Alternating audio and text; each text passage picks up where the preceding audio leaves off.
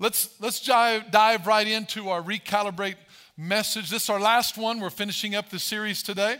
I think this is part 8. We're going to be talking about recalibrating our mind. So let's get your Bibles, your sermon notes, whatever you use to open up the Bible. Open up to Galatians chapter 6. Woo! Galatians chapter 5. 5, yeah. Yeah, oh yeah. 5. 4, 5, 6. One of those chapters. Galatians chapter 5. Recalibrate. We've been talking about recalibrating different areas, and remember, recalibrate's about 3 words. It's about the standard. What are we measuring by? If you're going to be successful at something, you got to find out what's the standard that you're measuring by. What's the standard for a good employee, good boss, good husband, good wife, good whatever? What's our standard? What am I trying to hit? Number 2, what's the difference? What's the difference and how far am I off? So here's where I am, here's the standard. What's the difference? And then the 3rd step is the conformity step. The conformity step is what am I going to do about the difference? It's like when you got your end of the quarter grades and you found out you got a C, and if the standard is an A for you in your life, then you got a gap between an A and C. And what am I going to do to bridge that gap to bring my grade up to the standard? And you got some changes you got to make. You got to apply some things into your life. So when we're talking about this, it's very important for us to know what our standard is. Our standard is the Word of God. Our standard is the Bible. Jesus is our standard. He's the one we're measuring by. We're not measuring against the worst person we know. Sometimes we measure our standard against the average. Don't measure the standard against average. You're not average. You're better than average. So we measure our standard against God. Well, you're saying I'm supposed to be like God. We're supposed to use Him as our goal. Again, we've talked about that. Then our different step, again, how far am I off? Once I realize I'm not meeting the standard, here's what we don't do. Once I figure out that my experience doesn't match the heavenly example, we do not change the heavenly example to match my experience. In other words, I don't bring the standard down. I don't create a new theology that matches my experience. My experience needs to go up to the standard of heaven. So we talked about that. So now the conformity step. I want to get into this today. What am I going to exchange? When we're talking about recalibrating our mind, the standard is about what am I supposed to think like? What's my example? My example is heaven. My example are thoughts of heaven. Matthew says this. Jesus said to pray this way, your kingdom come, your will be done on earth as it is in heaven. So our standard is we're supposed to think like heaven. That's our standard. Our standard is not supposed to be earthly. We're supposed to think like heaven. When people say, well, don't be so heavenly minded, you're of no earthly good. I don't agree with that statement. I think too many times we're not as earthly good as we could be because our mind's not as much on heaven as it should be. But when I talk about being on heaven, I'm not talking about a place where I get out of here. I'm talking about a system that God has put in here. Okay, that's more. We can't go into there. We got to stay. So now, stay focused. So then after that, we talk about our standard. Then the difference with my experience is what I'm doing in my life. So the conformity, when we're talking about the conformity step, you got Galatians chapter 5, verse 7. We're going to talk about what do I exchange? What do I exchange? If I'm going to change anything in my life, I've got to make a change from where I am to change where I want to be. Change what I'm believing for change what I should be believing. Change what I'm saying, what I should be saying. Change what I'm doing for what I should be. There has to be a change. If you will fail to change something, you're destined to repeat something. So we got to change something in our life. So will I make an exchange or will I make an excuse? Will I make an excuse for my situation? Will I make an excuse for my grade and say, well, the teacher doesn't like me? Well, the people at work, my boss has it out for me. Nobody likes me. Nobody appreciates. It's their fault. It's their fault. It's them. It's them. It's them. It's not me. It's not me. It's them. If we will continue to buy into that thinking, we will always blame others for our situation. And we will never change what we blame. We have to take ownership for it. We got to realize that I'm the one that needs to change my thinking. Do people maybe have it out for me? Maybe. Do people maybe not want to treat you fairly? Maybe. But you still have power in yourself to make the decisions to change your life. So we got to make an exchange. So look at Galatians chapter 5. I'm going to start reading verse 7 as soon as I get there. I had my Bible open to the wrong place. Galatians 5, where are you? Here we are. Verse 7. It says, you ran well. Who hindered you from obeying the truth? This persuasion does not come from him who calls you. A little leaven leavens the whole lump. Little leaven leavens the whole lump. We're going to talk about leaven today. We're going to talk about recalibrating the mind. But look what it says in verse 7. You ran well. Now, when it says you ran well, we're talking about you're a great track star. When talking about you was really fast, the word ran means to make progress, to advance, to move forward, to make decisions. It talks about how your behavior or conduct, to make progress in one's behavior or conduct. So he says, you ran well. In other words, you were making progress in life. Your behavior, your conduct, you were making good decisions, you're making good choices. You were moving forward. You were advancing. You made some mistakes once in a while. Maybe you took one step back, but you took 2 steps forward. You were making progress. How many knows it's about making progress and not about perfection? We're not trying to be perfect in this life. We're trying to make progress in this life. Don't be discouraged when you're not perfect. Just make sure you're making progress. Am I better today than I was yesterday? If your answer is no, now your new goal is to be better tomorrow than you are today. It's not to wallow in it. Well, I'm worse than I was yesterday, so I guess I'm a failure. You're not a failure. Keep going. Keep making progress. You don't fail until you quit. Till you give up, till you stop moving. But he's telling us here, he said, you ran well, you were making progress, everything was going forward.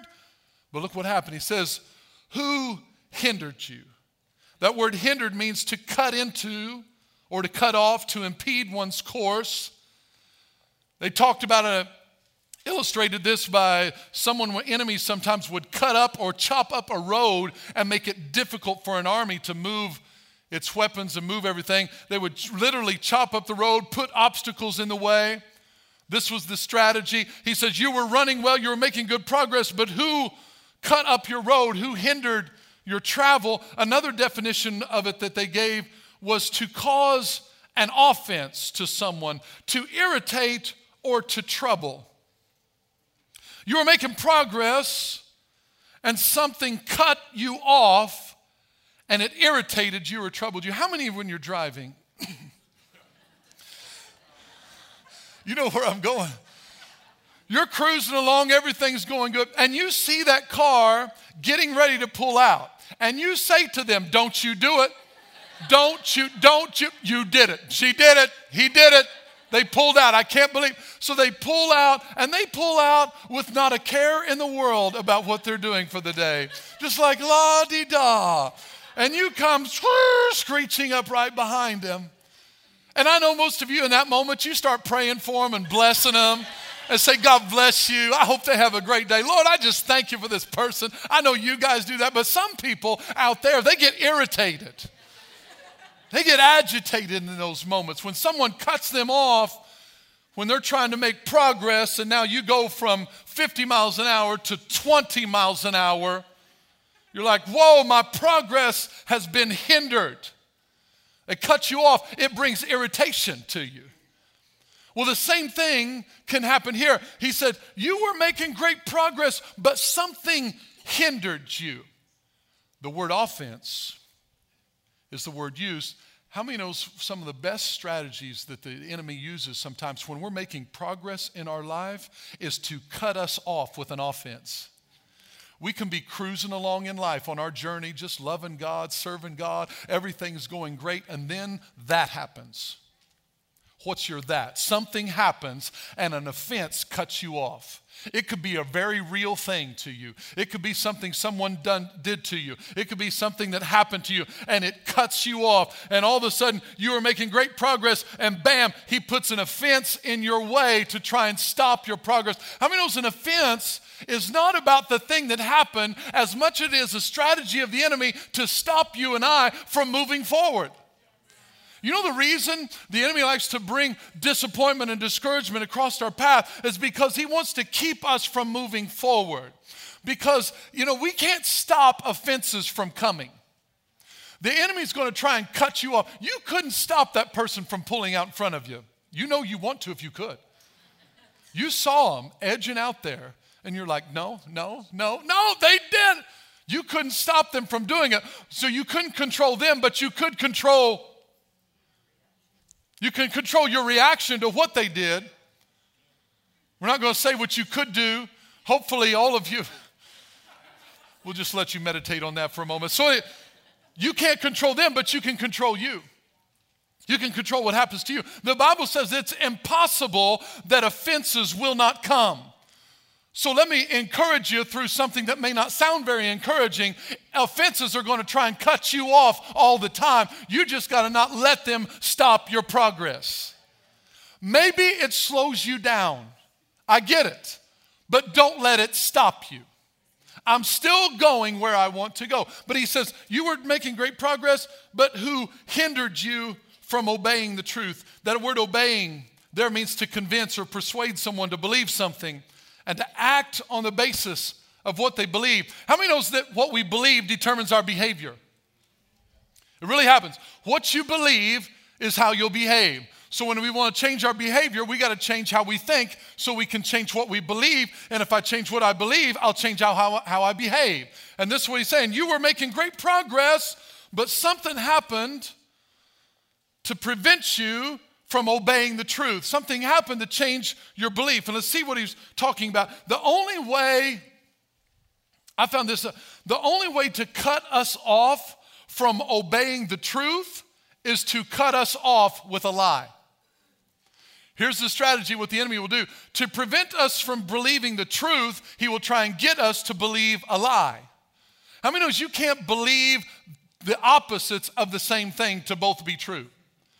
You can't believe both of them. If they're total opposites, you can't believe, well, they're both true. They can't both be true. So what happens to prevent us from believing the truth about what God says about us, the enemy wants you to believe a lie about what God says. This is what happened to Adam and Eve. It happens to us all the time. He cuts us off and he presents a lie in our thoughts. A lie comes to you in your mind. It's a thought. Happened to me this week. Happens to me all the time. I don't know about you, but you know our battlefield is in our mind. If we can win the battle of our thought life, we're going to make great progress in our life. I tell you, the enemy is going to plant thoughts, and he started whispering. And here's the problem. The lie may very well be factual. Here's the best way he gets us to buy into a lie is he presents it as facts. Just because a lie is factual doesn't mean it's the truth. He says, who hindered you from obeying the truth? And here's what hindered me from obeying the truth. He presented a fact. And we look at it and we go, yep, that's the way it is. It is what it is. And so we buy it based on the fact, and we buy the fact and we stay hit, and it blocks us and hinders us from obeying the truth that will pull us out of the fact. I'm not saying it's not a fact. I'm just saying there's a truth that will pull me through my current facts. But if I don't believe the truth, then that fact will stop my progress. I will not get any better, but I've got to believe the truth that is bigger than my fact. What facts in your life need to be trumped by the truth? Need to have something superior come into our life. And this is what he said. Something hindered you from obeying the truth. A lie cut you off in traffic. A lie cut you off in your life journey. I was doing fine, but I started believing that about myself. I started believing less about myself. I started believing what they said about myself. And once I started believing what they said instead of what he said, all of a sudden my progress began to come to a complete stop. But at some point, we got to recalibrate our mind where we believe what God says and not what people say. We got to believe what God says and not what our own thoughts say. He may present a fact to you. You look at it and say, okay, I recognize that's the fact, but I believe the truth, and I will know the truth, and the truth will make me free. That's what he's telling us. So look what else happens. He says, now, this who hindered you from obeying the truth, verse 8, this persuasion. Everybody say persuasion. Persuasion. This persuasion does not come from him who calls you. The word persuasion means an influence that has won you over. Where does influence come? In our mind. So he says, you are making great progress in your Christian life. You are making great progress in serving God. But something happened, and all of a sudden it stopped your progress. This influence in your life that has changed you, that you've bought into, that has made you to change your behavior, this persuasion does not come from him who calls you. Now, that word calls there is a word used for to direct or address by proper name. You know what that speaks to me? Is that when we've bought into a lie and we're not doing what God says us to do, or not says when we're, it was over there. And we're not doing what God says to do, but better than that, we're not becoming who God says that we are. When we're not doing that, we've bought a lie, then when we realize that situation, then we've got to see that God wants to direct us and say, hey, there's a lie that you've bought in here somewhere. You've believed the wrong thing. And he tells us here that when he calls you by proper name, he starts to say, Chad, like say I bought into that and I start thinking this way and I start acting this way. He says, Chad, hey, this persuasion, this thing that has influenced your mind, which is therefore influencing your behavior, that does not come from him who calls you by your name. In other words, I know you. God knows you better than anybody else. And he says, Chad, that's not who you are. That's not who I created you to be. This is what we've got to learn. For us to come out of wrong behavior is not to point out wrong behavior. To come out of wrong behavior is to recognize right identity. And when we will recognize who he's called us to be, we will come out of who we were and become who he created us to be. He calls you by name. He calls you personally. God doesn't say, well, you stop doing that. They're terrible. You're worthless sinner. That's not what he says. He starts calling you by name, and he pulls you out of that. I wish I could say I did this successfully all the time. But there's times when I'll buy a lie, a thought will come to me, and I'll buy the lie. Usually it's some pity party, how I'm mistreated and unappreciated. I'm boiling it down to probably that's what it comes down to.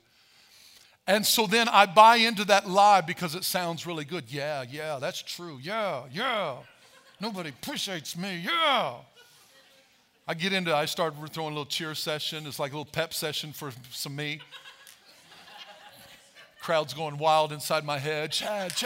Give me a C, give me an H, give me an A, give me a D. Chad.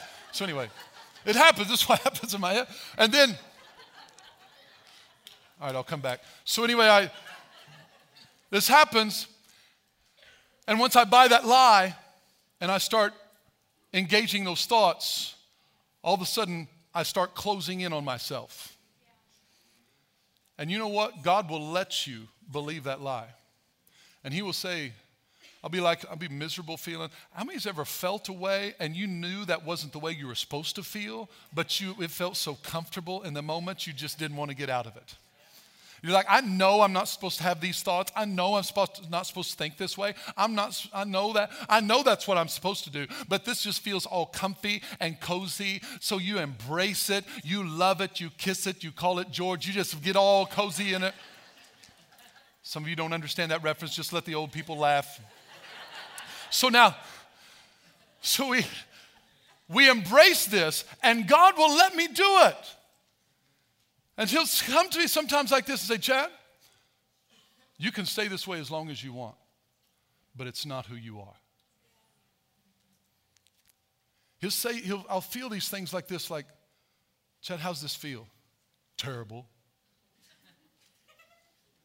You want to stay this way? No. But it feels this way, God. I know, but here's the truth. Do you want to embrace the truth? Doesn't feel like the truth.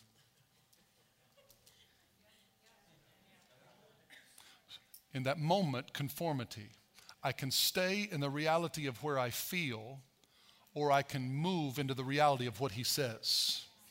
And moving into the reality of what he says means you go against your feelings and you move by faith. It's a leap of faith. It's a step of I believe what God says more than how I feel. We've got to move in that. And this is what he says to us. He said, listen, you were making great progress, but something hindered you. This persuasion doesn't come from the one who calls you by name. He knows who you are. But look at verse 9. He says, a little leaven leavens the whole lump. There's some alliteration right there. A little leaven leavens the whole lump. A lot of L's. What does leaven do? I'm not a baker. I'm going to pretend to. But leaven talks about yeast that causes dough to rise. Causes it to rise. And he says a little leaven gets in there, causes the whole thing to rise up. So now leaven, notice what it says, this persuasion. Where does persuasion come from? It comes in our thoughts. This persuasion doesn't come from him who calls you a little leaven. Leaven's the whole lump. So what is leaven? Leaven in our life speaks of influences on our mind. Influences on our thought. So I'm going to talk about 3 influences, 3 leavens that we deal with every day. And we either agree with one of these 3 leavens. 1 is the leaven of Herod, 2 is the leaven of the Pharisees, and 3 is the leaven of the kingdom. Let's go to Mark chapter 8. Mark chapter 8. The influences on our lives rise to the surface. I'm going to start reading in verse 14. Or 13 says, he left them and getting into the boat again, departed to the other side. Now the disciples had forgotten. This is right after they fed 4,000 people with just a few loaves and fish. So it's another miracle. Not the 5,000, this was the 4,000. This is the second time. And so he fed them with that. It's a miracle. It's awesome. They saw the bread multiply. And in verse 13, he left them again, getting into the boat, departed to the other side. Now the disciples had forgotten to take bread. And they did not have more than 1 loaf with them in the boat. Then Jesus said, how many knows I love sometimes when Jesus says things that in the moment it seems like it's totally out of context and makes no sense. And he's really making a point. Then Jesus charged them saying, just imagine this out of nowhere. You've just been talking about we forgot the bread. We've only got 1 loaf. They were hungry. Hey, anybody got bread? Yeah, we just got 1 loaf. And all of a sudden Jesus says, take heed. Beware of the leaven of the Pharisees and the leaven of Herod. Random. Totally random. I can imagine they're talking amongst themselves and say, dude, what's that all about? What's up with the leaven? And so here's what they came up with. They came up in verse 16. They said, it's because we have no bread. That's Jesus. He's a little upset. He's hungry. You're not you when you're hungry. He's getting all cranky. Give him a Snickers. So this is what he said. So beware of the leaven of Herod and the leaven of the Pharisees. What is he talking about? He's talking about influences on the mind. So let's break them down. What's the leaven of Herod? He specifically pointed out 2 things. So Jesus doesn't just say things random. The leaven of Herod represents the worldly mindset or the atheistic mindset. The leaven of Herod is entirely absent of God. This is thinking that's removed God from the picture any whatsoever. He says, be careful, watch out for the leaven of Herod. This is an atheistic influence in the world, in society, and culture. This is self-made people, that they do things based on their own efforts, their own energy, their own accomplishments, their own determination, their own discipline. This is a mindset that says, we do for ourselves. We're the ones that do it. We pull ourselves up by our own bootstraps. This is the Herod leaven that gets into our mind that we don't need God, we just need some me. Be careful of the leaven of Herod. Be careful for mindset and thoughts that take you away from a dependency on God. When we start to agree with thoughts that say, I don't need God, the leaven of the Pharisee is rising in my life, or of Herod is rising in my life. Watch out for that leaven. Second one, leaven of the Pharisees. This is the religious system. You would think they were complete opposites, but he said watch out for both of them. Watch out for an atheistic mindset and watch out for a religious mindset. You would think those would be diametrically opposed to one another, but he puts them in the same sentence.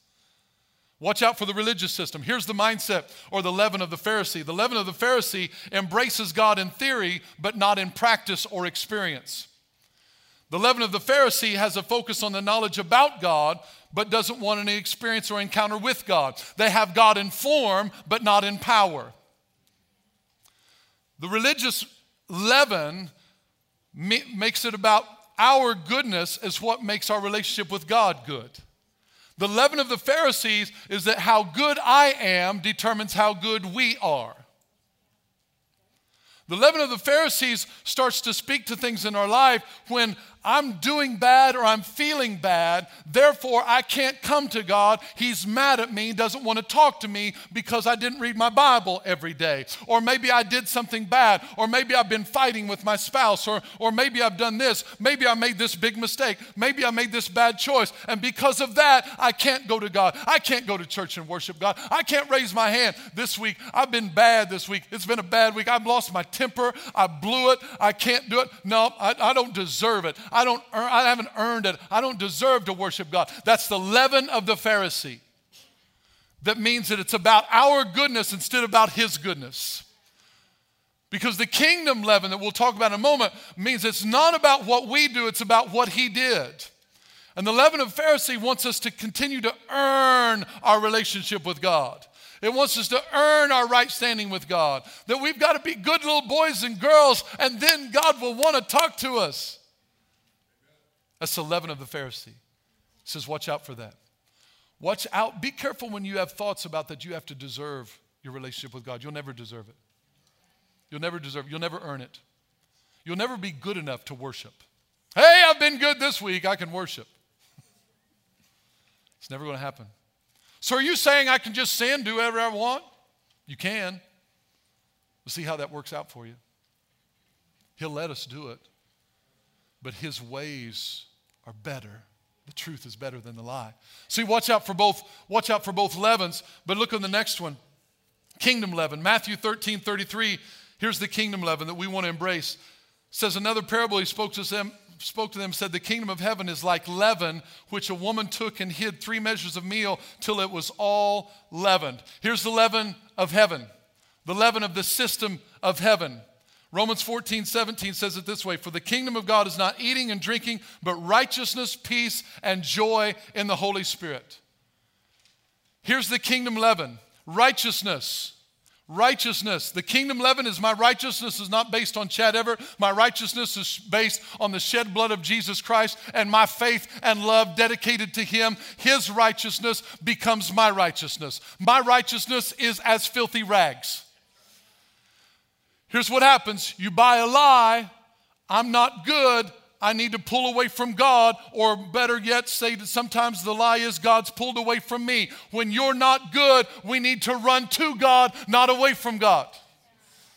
Religious mindset continues to bombard our mind. And I'm not just talking about you, I'm talking about me. There's times when I know I'm not doing or thinking what I should think, and I just don't feel like I should have a great experience with God. We've got to break out of that and realize that it is his goodness that determines my righteousness. Righteousness, peace. Now the kingdom of heaven, peace is what he's wanting to rise up in me. Peace that passes all understanding. Peace that goes beyond what I can understand. And then joy, righteousness, peace, joy. Joy of the Lord is my strength. Joy of the Lord that is unspeakable and full of glory. That's the kind of leaven that he wants rising up inside of you. Your righteousness is not of you. He wants you to be filled with peace, and he wants you to have the joy of the Lord.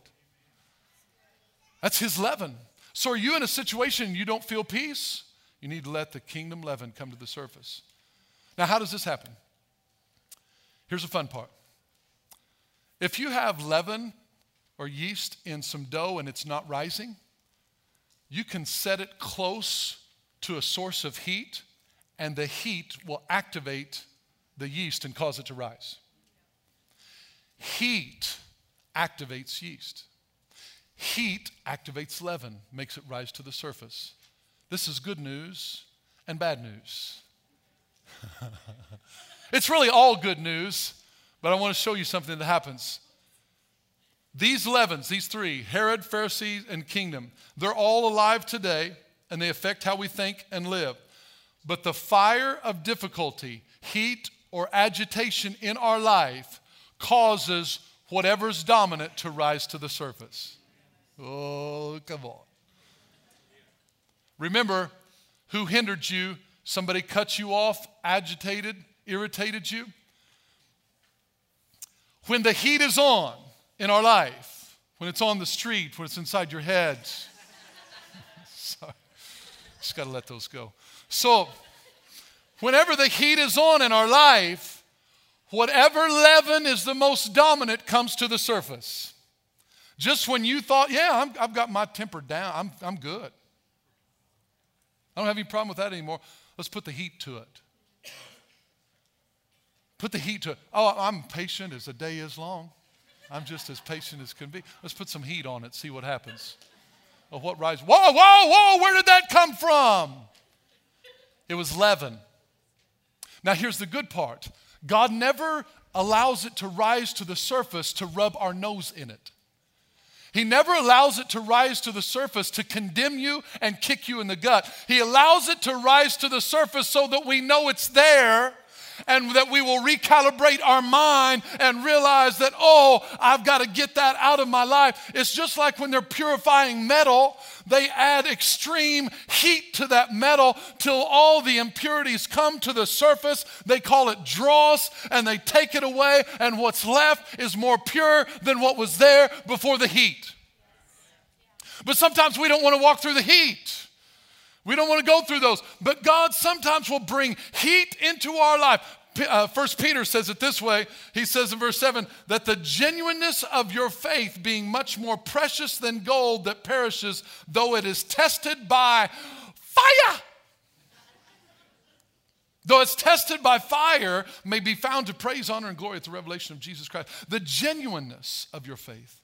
You know, sometimes the genuineness of my walk with God is never going to be proven until the heat reveals impurities. I don't like it sometimes. There's situations like, okay, I'm dealing with this frustration. You know, that person pulls out in front of you. The heat just went up in the car. Something's going to come to the surface.